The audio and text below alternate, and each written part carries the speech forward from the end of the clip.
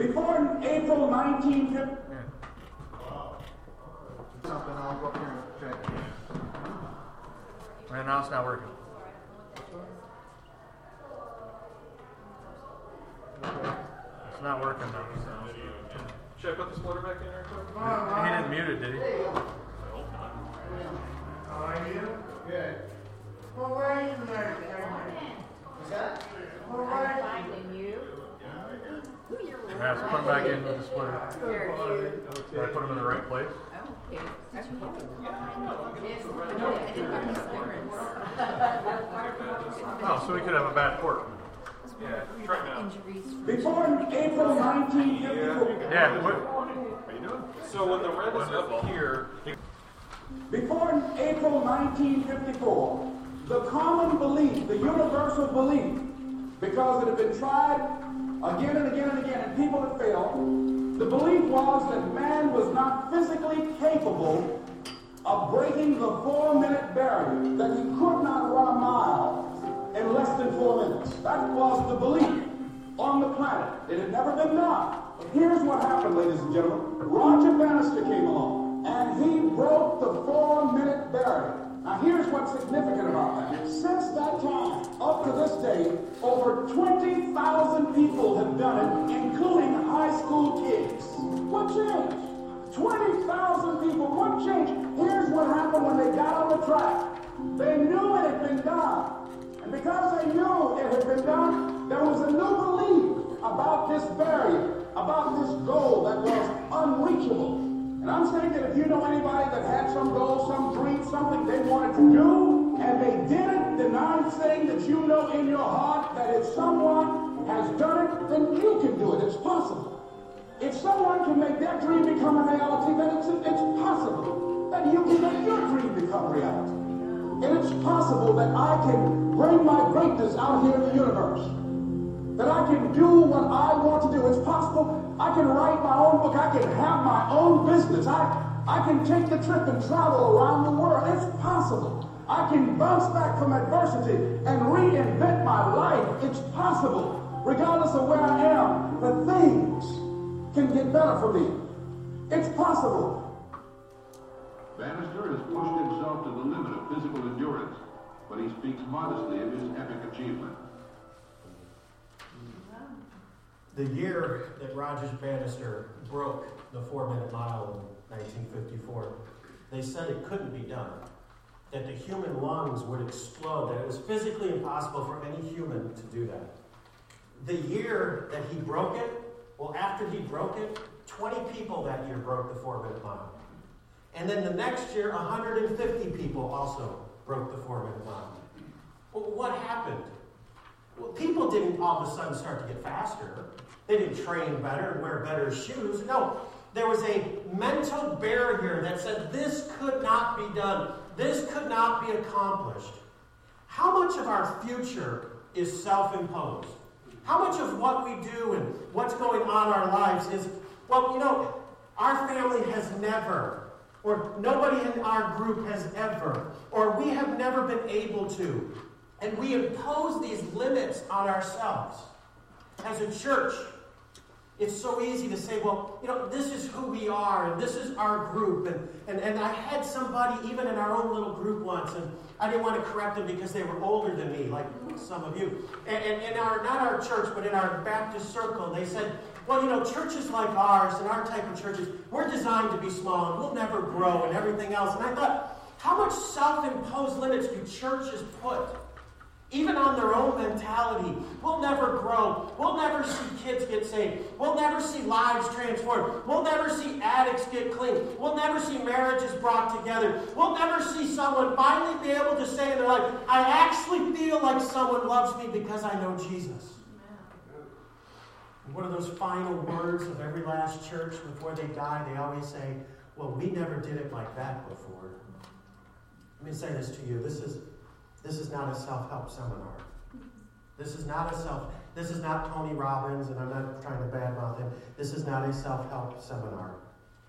You can do anything you dream about. If you stay positive, yes, okay, that's good, that's nice. But the truth is, You can do anything you dream about if it's God's dream that He puts in your life. If it's God's will, if it's God's plan for your life. You see, you don't have to be, for some of you this is important, you don't have to be like your dad. You could be the first person to graduate college in your family. You don't have to follow the same path that your mom followed and that you saw take place. You don't have to be an addict. You don't have to repeat the mistakes of your past. Listen, your future is wide open, yes, but your future, when it's determined by God, will be amazing. You see, there's nothing wrong with self-help and encouragement. And there's nothing wrong with that. But you see, I don't want a me answer. I don't want a me answer because I don't want a me future. I've seen what me does in my past, and I don't want it in my future. You don't need a you answer, what you can come up with. And I don't want a Oakland Woods answer. I want my future. I hope your future. And I want Oakland Woods' future to be what God wants for us to be. Because that truly, well, that's really the only unstoppable thing there is on this planet. If you're taking notes today, our thought as we start is this: Oakland Woods is. Oakland Woods is a church whose future is God's plan. We have big goals next year. We've got big desires about building things. We want to be involved in building churches and helping church planters in our area, in our community, in our state. We want to be involved in that. Eventually, we want to plant our own church that comes out of this church. Can I tell you what my dreams is? One of my dreams is right now that one of our little bus kids, or maybe a kid whose mom and dad brings them, one of my dreams is one of those little kids grows up inside this church and eventually plants a church. Amen. That's actually one of my dreams. You see, we got another building we're gonna have to probably build something. We've got a problem. Let me tell you what, we have a problem. Because Awana is too big for our building. It's getting there. And then our students didn't have enough room because they've been growing also. And so they came up with a great idea on Wednesday. They're just swapping out rooms. They're using the same rooms, and then they're coming back and forth. And then after last Wednesday, George and some, I don't think that room's big enough for us now. And so I was talking with Pastor Ken and said, well, what are we going to do? What do we have to try to do? And he's like, well, we might have to look at renting a school building for the youth department to go meet at, or maybe we'll look at something else. Maybe there's something out there. So, look, that's a great problem, amen? Yeah. See, I don't want Pastor Steve. I don't want the elders. I don't want what they think we should do. I want what God thinks we should do. Okay, I'm going to say this a little sarcastic. If you know me, I have a sarcastic bent to me. So this thought in your notes is actually, you should put sarcastic by it, okay, or obvious or dumb, okay? But if you're taking notes here, here's our deep truth, and I say that sarcastically. Only God knows the future. Only God knows the future. You see, and if that's true, I want my future to be His future for me. I want the future of me. I want my tomorrows, next week, my next year, my next month. I want everything about my future to be the future that He has for me. My future will be God's plan for me. That's what I want to say. Amen? My future will be God's plans for me. We don't do this a lot. In fact, we never do this. So let's try this. It'll wake some of you up. It's a dreary, ugly day. My future will be God's plan. Say that with me. My future will be God's plan. Doesn't it feel like we're in a cult? There will be Kool-Aid after. But anyways, we're going to take on the book of Philemon today, and it's an easy one-chapter book. But I don't believe any book in the Bible epitomizes that only God knows the future, and that the future is not written better than Philemon. Let me give you some background before we jump into the book. Philemon, the man who it's being written to, is being written to by the Apostle Paul. He's in chains in Rome. He was a wealthy man. He was a prominent leader inside the church of Colossae, where the book of Colossians is written to. In fact, the church met in his home. And Philemon had a young man. Now, the term that they're using is slave. You need to not think, 1854 South slave. It's not that type of slave. It basically meant this young man owed him money, and to pay it back, he had to work for him. Sound familiar? quite frankly. And here, there's a few slaves, but instead of a man being your master, his name is Visa. Right? Well, that young man, that slave young man who was working for him, and maybe his family was also a slave, we don't really know enough. But when he was a young man, and he probably a teenager, that's what most people suspect, his name was Onesimus. Onesimus. And he stole something from Philemon, this rich Christian man that he was working for. We could read into this. When I used to, being a dad of a boy just changed me in a lot of ways. When I have 5 girls and 1 son. There's so much estrogen in our home. But I view it this way. I raise my girls to protect them from the world. I raise my boy to protect the world from him. Do you understand what I'm saying? Nobody does more damage than a boy without a father, than a boy that has no one to answer to him. I'm strict with my son. I don't think we're too strict, but I have some basic barriers. He's 19 years old, and I have some basic rules. But I'm going to tell you, one of the best things I've ever did with my son, I taught that boy how to work. That boy knows when he was 10, I handed him a snow shovel and said, "It's yours." And then when he was 12, I gave him the lawnmower and said, "It's yours." And then he started his own little landscaping business. Our last name's Sheridan. Do you know what this little 12-year-old did? He changed his... My wife's Mexican, so her last name is Flores. So he made his landscaping company Flores Landscaping. And I said, "Wait, why did you do Flores?" He said, "Well, I thought if people thought I was Mexican, they might hire me thinking I worked at it."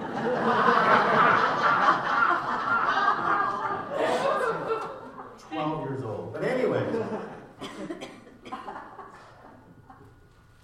But you know, there comes a time in every boy's life, and it's probably Onesimus's, where he rebels and pushes back against that authority figure.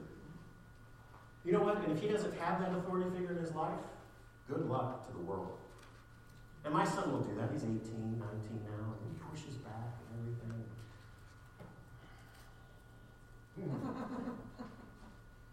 But he's trying to be a man. But he doesn't pay his own cell phone bill, so he's not. But man, you know, there's a difference with the fathers. With my daughters, it's so much easier just to, oh, my girls and everything else. My boy, he doesn't like that. Don't hug me, don't anything else. That's the only reason why I watch football now. Do you realize that? The only reason I watch football is the only time I get to hug my son. When the Steelers score a touchdown, you need to think Pastor Steve is hugging his son, because that is the only time he will let me. I try to sneak down to his room, but he'll hear me. But anyways, his mom does that, by the way. But anyway, Onesimus is this young man, and he's rebelling, and he steals something. And so he's tired of these Christians. He's tired of this influence. So he steals something from Philemon, and he runs off to the city of Rome. You know, big sin city, and everything's going to take place. Well, eventually, he runs through all that money, and he does something that finds him in jail.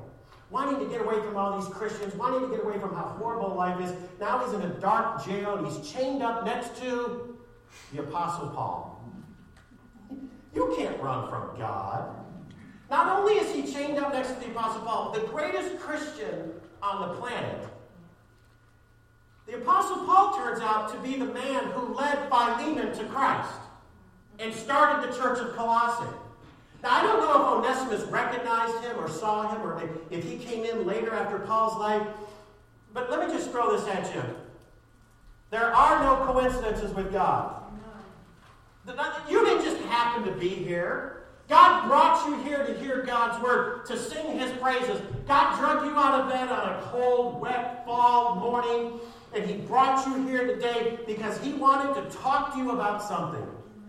And what happens to Onesimus? Running from Christians and ends up next to Paul, running from Philemon and ends up chained next to Philemon's mentor, spiritual father. Onesimus gets saved. And after getting saved, what Paul does, Gary, Paul disciples Onesimus. And he starts to transform him, and he works with him. Onesimus' time is up. And so Paul says, I'm going to send you back to Philemon because you stole from him. It's the right thing to do. So Onesimus is walking back to Colossae with a man by the name of Tychicus. Tychicus is carrying another letter from Paul. It's the book of Colossians. And Onesimus is carrying that book that you're holding in your hands called Philemon. And in this letter, it's an amazing thought. Onesimus is either holding his pardon or his death sentence. Because as a slave who stole, Philemon could have had him put to death. Who knows what he took? Maybe he took something valuable, something from Philemon's family, and he took it and he wasted it on getting high. He wasted it on a drink. He wasted it on women. By the way, they will take every money you have. But anyway, he wasted it on everything. And Philemon could have him put to death. What a long walk Onesimus must have had there. How tempting would it have been just to run again? But something changed in Onesimus. And what it was Jesus. So I'd encourage you to read the entire chapter. We're going to come down here. We've been doing this during this series just to kind of do something different. Gary left his glasses up here. I think he's trying to fool me. I can't read without my glasses. And so Gary left his here. Let me try Gary's. Holy cow, you're blind.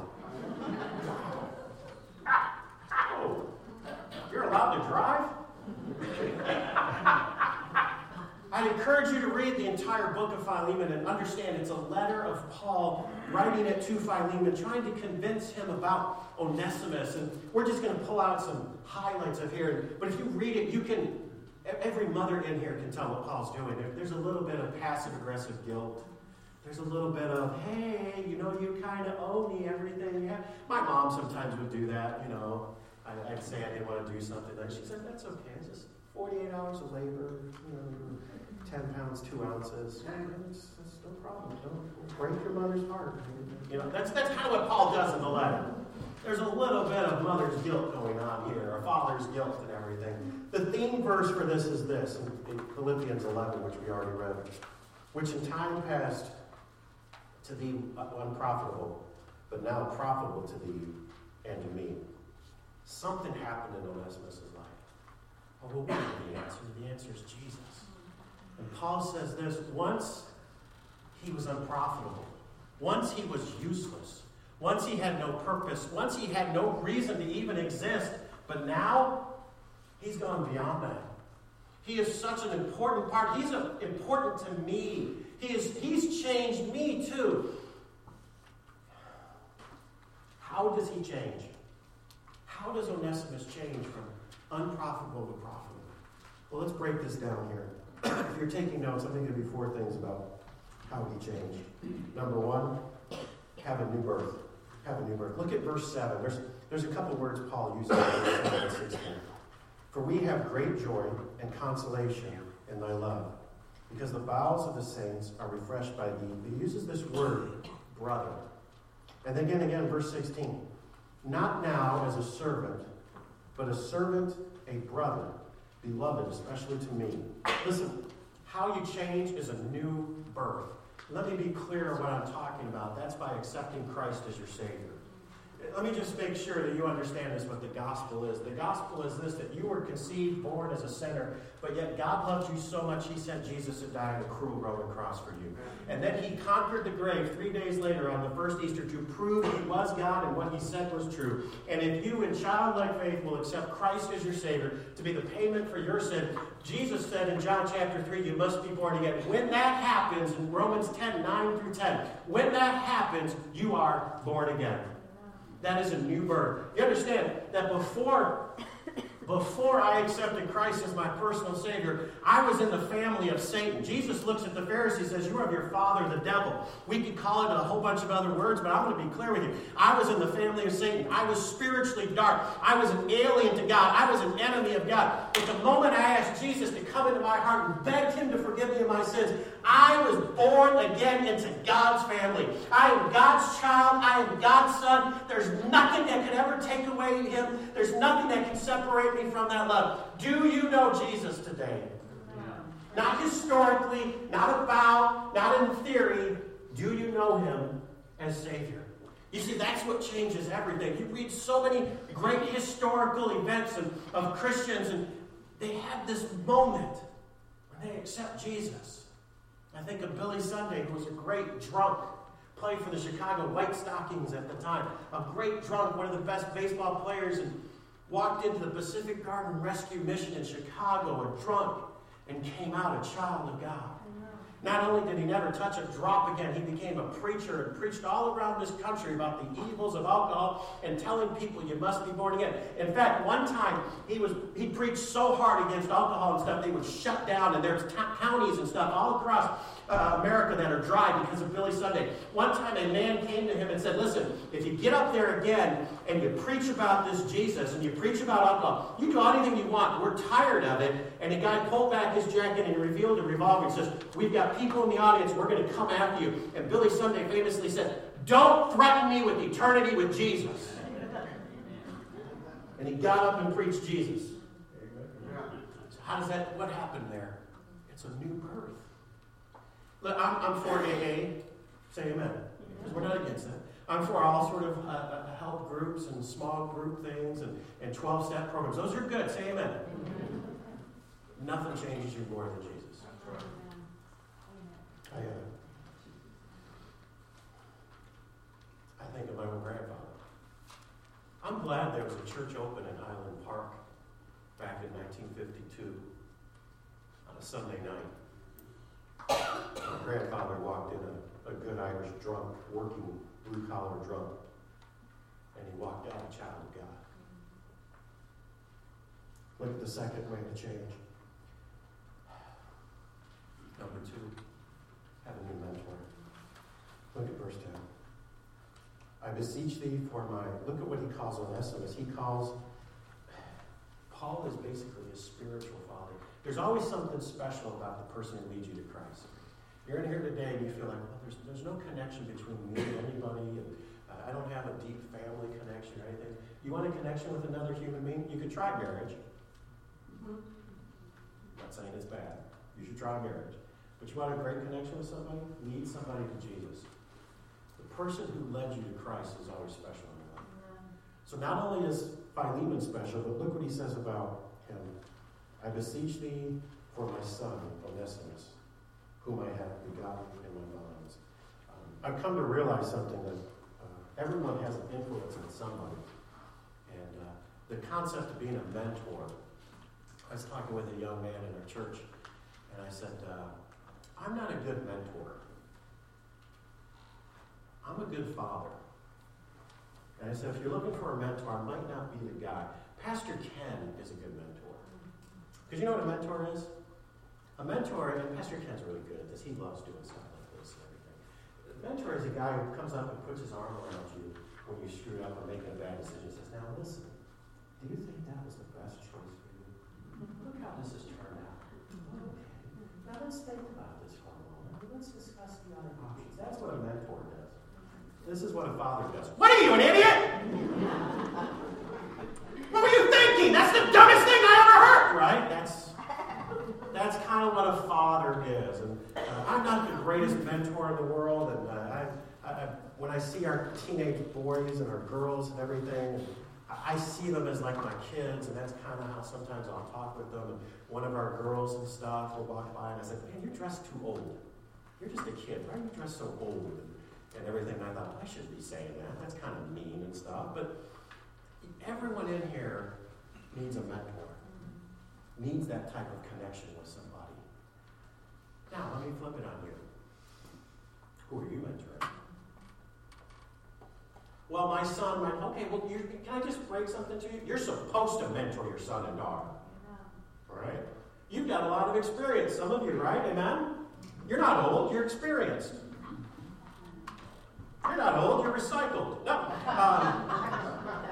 You've got a lot of experience. Who are you mentoring? Well, I don't know if I have an opportunity. I don't know if I have a chance. Just so glad I mentioned this. Come on Wednesday night, and I'll hook you up with a wonderful child who needs to be mentored. Come on Tuesday night. Somebody's probably going to come in there that actually needs a lot of help. You're perfect. You don't have any problems. But you come on Tuesday night, you can connect with somebody. Rick, Gary, go to a Sunday school class. Start to connect with other people and start. When you become a mentor, it requires a lot of work. It requires a lot of patience. You had a mentor? My mentor is Pastor Gregory, greatest pastor that ever lived. I'm blessed to have him as a pastor. But who are you mentoring right now? Number 3. I got to put my glasses back there.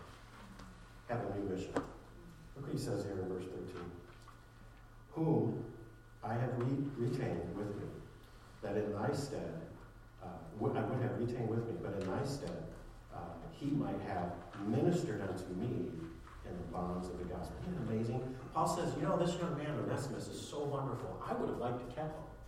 I mean, he has been blessing me. He's been helping me. I'd like to keep him. But for your own benefit, I'm going to send him back to you, and I'm going to give you this mission. Let me clear for you what the mission of Oakland Woods Baptist Church is. It's to lift up Jesus, amen. But not for the sake of just lifting up Jesus. It's to lift up Jesus so that it will draw all men to him, amen. And it's not just so that we can draw men and gain a crowd and have something to say because pastor can't do anything else for a living, right? It's not just for that. It's so that we can lift up Jesus, draw all people here, and tell them the good news that Jesus saves. The mission of Oakland Woods is and always will be about Jesus and about people coming to know him as personal Savior. Listen, I made a little joke about this, about these type of things. And you could see that and go, oh, one of those kids broke it. And I knew exactly which kid broke it when Bruce told me. He said something, and I said, is it so-and-so? He said, yeah. And I went, oh, I know that. I knew exactly it was that little boy. That little boy is either going to be a convict or a preacher. Sometimes it's hard to tell which is which. Amen. But you mark it down here. We're not trying to build a beautiful building. We're trying to reach people with the gospel of Jesus Christ. And most people get saved before the age of 20. And if that's the case, if that's the reality, then we need to do everything we can to reach them. He said, well, that means Rick moved his Sunday school class for our kids. Thank you, Rick. Thank you, everybody in Rick's Sunday school class. When you go down to that classroom that George has, and it's probably torn apart and everything, you know what you're doing? You're not going down to that Sunday school because Pastor Steve asked you or Sandra guilted you. You're going down there with a mission. You have a mission because our kids needed a larger room and they needed a larger place to meet. Isn't that great? Isn't that amazing? And when one of those little ones gets saved and they get baptized and you see them break that water and you see them come up and tell the world, I know Jesus, you were part of it. Or you can sit there and go, well, that is our special outlet covenant.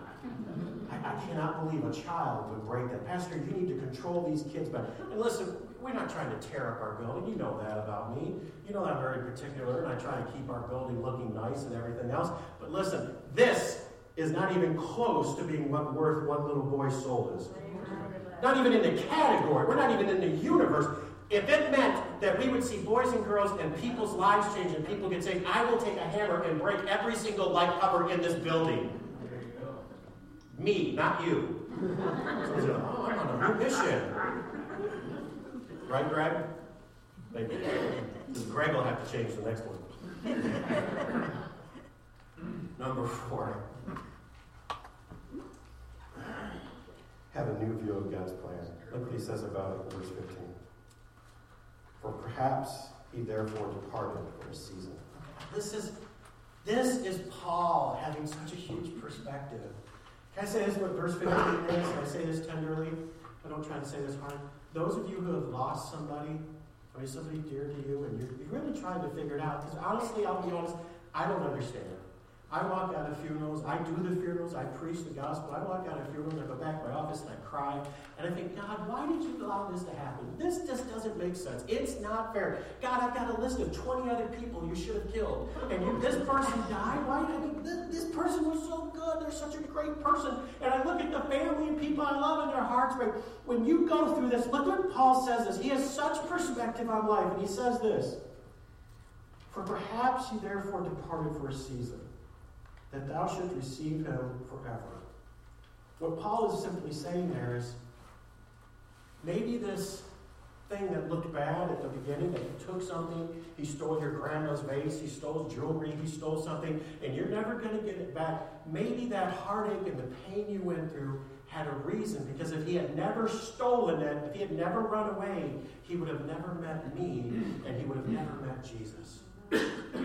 You see, when you have a new view of that God has a plan, that God is in control of this universe, that everything that takes place somehow, some way, a way to glorify God. You understand, I can't give you an answer every time on this side of glory, in this time of frame, why things happen and how it necessarily glorifies God. Because I cannot comprehend God's mind and how God does things. But listen, by faith, I know there's going to come a time and a place when God will reveal all this to us and show us why it happened and what took place. Because God has a plan.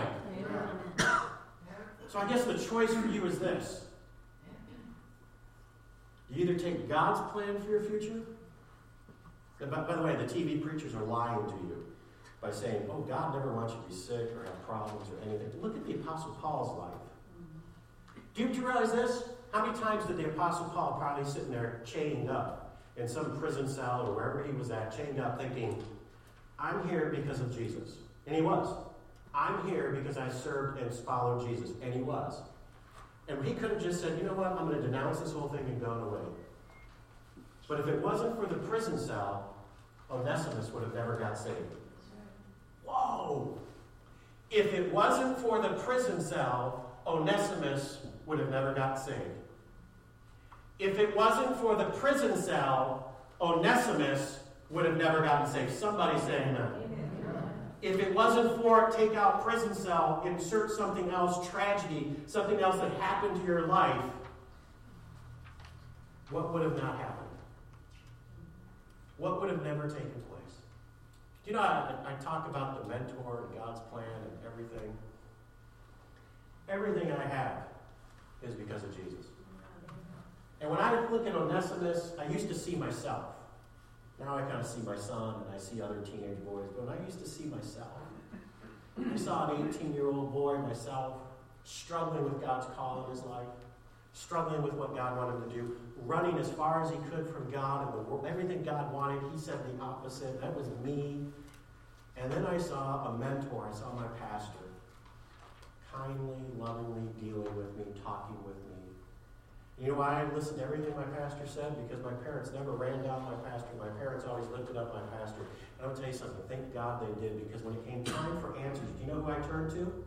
Oprah. You know, I had times when I had issues about what God was doing. You know who I went to? I went to my pastor. And Pastor Kidd dealt with me. We had counseling, he mentored. And finally, after about the third time, right there in his office, knelt down, got down on my knees with him right by his desk, and I just surrendered to God's will. I got up the next thing, and it was like May that time, and I said, what do I do now? He says, you're going to go to college, and you're going to go to Springfield, Missouri. Never heard of Springfield, Missouri. I wasn't even sure where Missouri was. And you're going to go to Springfield, Missouri because that's what I think you should do. And I went, okay. Never visited the college, had no idea what it was. I always jokingly tell people, thank God, Pastor Kidd, it wasn't a Mormon, or he would have sent me to BYU instead. I went to that school, and that's where I met my wife. That's the family I had. I joke about my family. The reason I joke about my family is because I'm a man, and if we get too close, I get all squishy inside and I cry.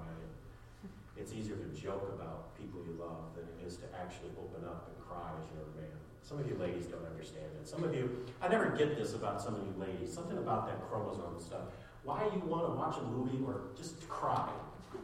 It's the worst feeling in the world, crying. It's horrible. God said it's bad. And you're like, I just want to feel sad.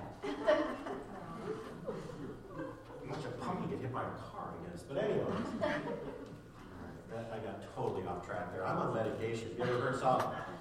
It's amazing. There's like DUI, driving while intoxicated. This is like driving while, preaching while intoxicated. Anyways, I got all this allergy medication in me. All right. So what is this? What are we talking about? Well, I'll tell you what this is not as we close. Let me tell you two things this is not, just to be clear. Number one, this is not the best and final you. It really annoyed me when Joel Osteen came out with his book, Your Best Life Now, and stuff like this. That's not what God intended. The best and final you is wherever God puts you, and eventually the best and final you is when you're home in heaven. It is so easy to be discouraged by what others think of you. I talked with a buddy of mine growing up from First Baptist of Washington. We're still good friends. He was younger than me, and he was a bad kid. No, he was a bad kid. And he did a lot of bad things. And it was amazing, you know, I mean, we were still friends and everything. He did everything you're not supposed to do. He was like, I'm going to do it.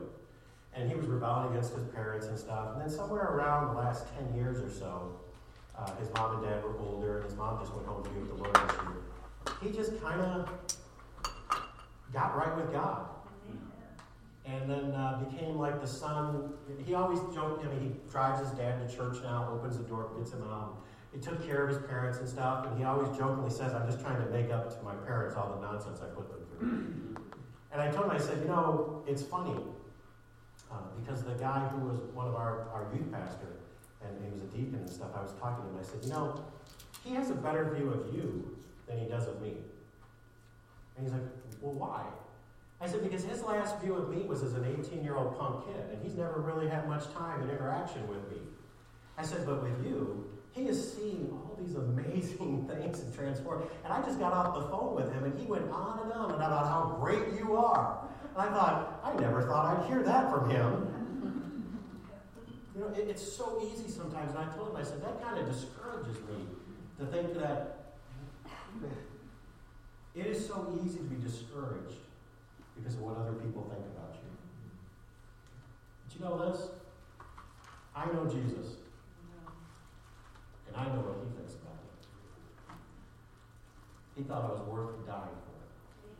You want to build your self-worth? Go home and realize that Jesus thought you were worth dying for. And I know what he's done in my life. And I know what he's going to do in the future.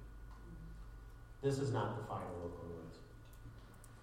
Number 2, this is not the only future you can have.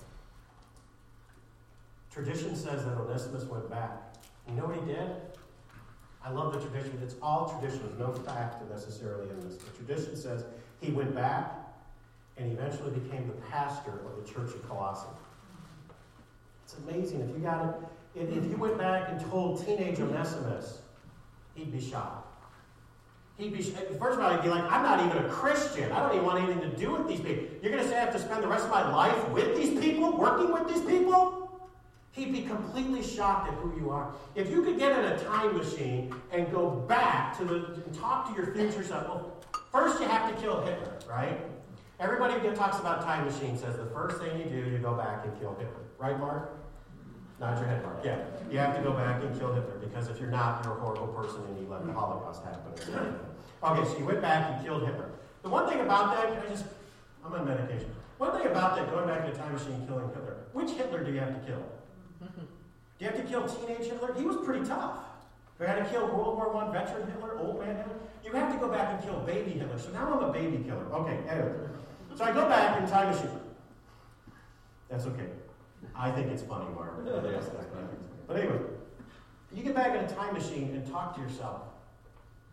You would be shocked at everything that happened in your life, wouldn't you? You'd be disappointed too, wouldn't you? And how many times are the disappointments, or all of the disappointments, about the times you made your decision for the future? The struggles you have, the addictions you have, is because you decided you knew better than God. Let me just end with this little phrase. You can't, God can. You can't, God can. What's your future going to be like? I don't know, but God knows. How can you achieve it? Get into God's plan for your life. Be a soul winner. Get into your word. Forgive your neighbors. Love your wife. Take care of your family. Be a good role model to your grandkids. And so then God will show me what his plan for my life is? No, that is God's plan for your life. And along the way, God will do amazing things for you. There are no coincidences with Jesus. A few years ago, I've told this story, but when I pastored in Illinois, one of the guys that I pastored, he owned the largest limousine company at the time in Michigan. And so he came up to me one time and said, hey, I'd like to do something for you and your wife, and you can have a limo for free. And you just tell me the date, and I'll have one of my limos come and pick you up. And I was like, okay. So I thought about it. And I thought, okay, it was like October. And so for Sandra's Christmas present, I looked online, and there was a concert going on at the Palace from somebody from the 80s and stuff. Like, we grew up in the 80s and stuff. And I was like, okay, she'll like this guy because all the girls in the 80s like this guy. And so I was like, okay, that's the date. He was like, fine. So limousine shows up, and we go there. It's like February and stuff, and we go. It was interesting to see because there's all these like 40, 50-year-old women wearing the same thing they wore when this guy was there in the 80s. But they shouldn't have been wearing it then, and they definitely shouldn't have been wearing it then. So anyway, so we're in the limo and stuff. We're coming up on the Palace. We get off 75, and there's that big ramp, right? And we're coming around there. And I'm talking with the limo driver and stuff, and just chatting and things like this. I find out he's a Christian and stuff, and so we're talking a little bit. And he gets on his radio and stuff, and somebody announces, because they have like tons of them, one of their limos was broken down. And I said, is it broken down? And he said, yeah, it broke down. I said, well, what are you going to do? He said, well, who knows? Man, we're going to have some really mad customers. And I said, well, we're going by there on that ramp. Why don't you just let them get in with us? I mean, we had this huge limo. It was just two of us. It sat like 20. Okay, so he does. And they get in. He's like, really? You do that? I said, why not? Because, the owner was our friend, and he knew we were friends, and I pastored him, so I wanted to, do the right thing and stuff. So we stopped there on the ramp, right there on 75. It took us about 15 minutes to eventually get in. And in gets this 23-year-old punk guy with enough cologne on to knock you out, okay? And he's got like 2 beers in his hand and gold chains and everything like this. And behind him is like this 42-year-old blonde girl, lady, okay?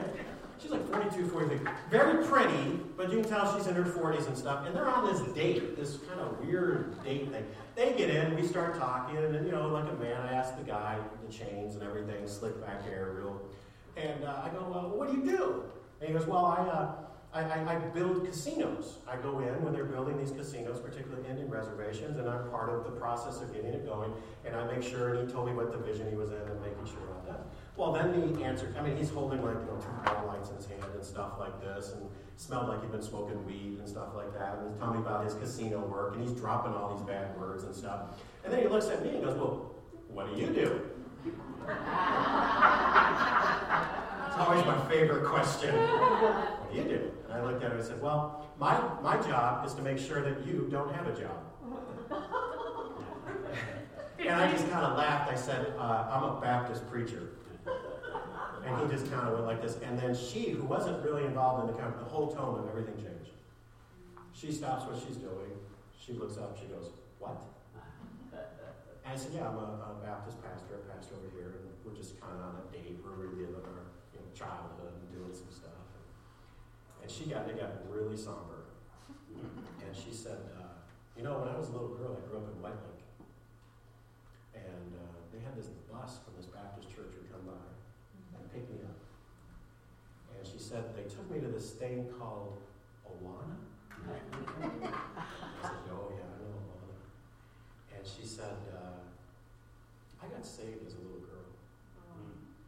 And I was really involved in church, really super involved. And somewhere around the lines of my teenage years, I just kind of wandered away. She's like, I'm divorced. I've got 2 little girls. And you could tell she wanted to talk. When we're getting closer to the palace, my wife's there and everything. And I just kind of reached over and grabbed her hand. I said, listen, it is not a coincidence that your limo broke down on a ramp off of 75 and another limo picked you up and inside was a Baptist preacher. I said, God is looking for you. He's coming after you. And I look over at that guy, just catching clips, and you can see him. He's just so mad. If he could have killed me, he had this whole thing planned out, and it was gone. It was just finished, and it was wiped out, and everything he was thinking about was just gone. And she starts to cry, and she's like, yeah, I think you're right, and I need to get back in church. And I said, where do you live? And she said, I know a couple of churches there, and there's this one, and stuff. Why don't you try those churches? Why don't you go there and be there? Because God, this is not a coincidence. God loves you, and He has a great future for you. Listen, God didn't bring a limo, but He brought you here to listen to me today. And He wants to say the same thing to you as He was about to say to that lady. God loves you. He has a great future for you. The only thing that will ruin it is you. Do you know know Jesus as your personal Savior in your birth? So what's your future going to be? Is it going to be God's plan or your plan?